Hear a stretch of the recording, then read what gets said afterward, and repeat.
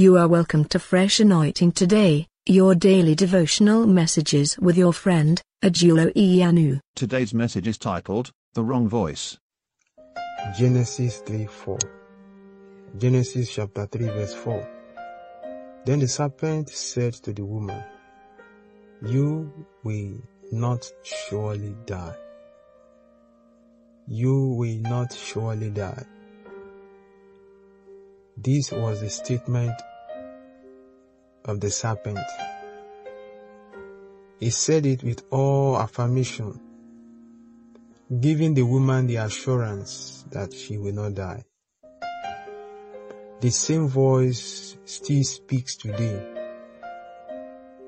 When the word of God says you should not fornicate, you should not lie, and so on and so forth, then this same voice that talked to the woman, giving her a full assurance that she will not die, the same voice still talks today. That is the same voice that tells the adolescents, our younger generations, telling them that what their parent tells them is not correct. It might not be a voice in their heart. It might be a voice through the mouth of their friends or what they see or hear on the social media. Do not commit adultery.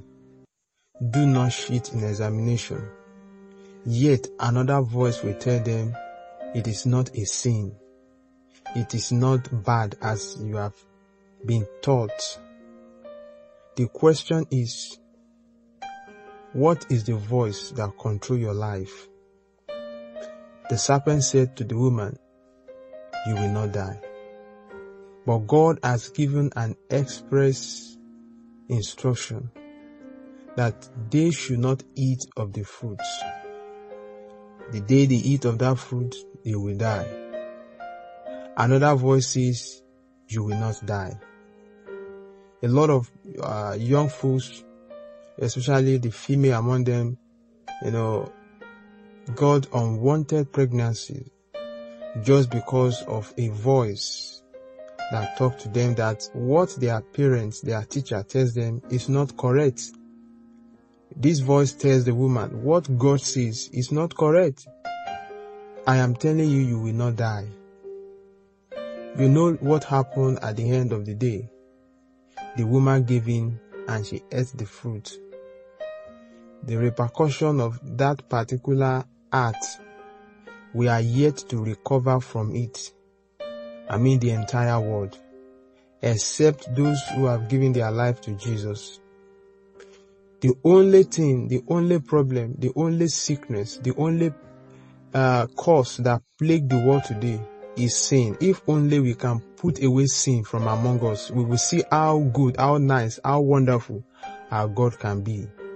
Sin has not only caused separation, but it has, eaten up our system. It has eaten up our relationship. It has, dealt with every aspect of life, and it has made life so difficult for us.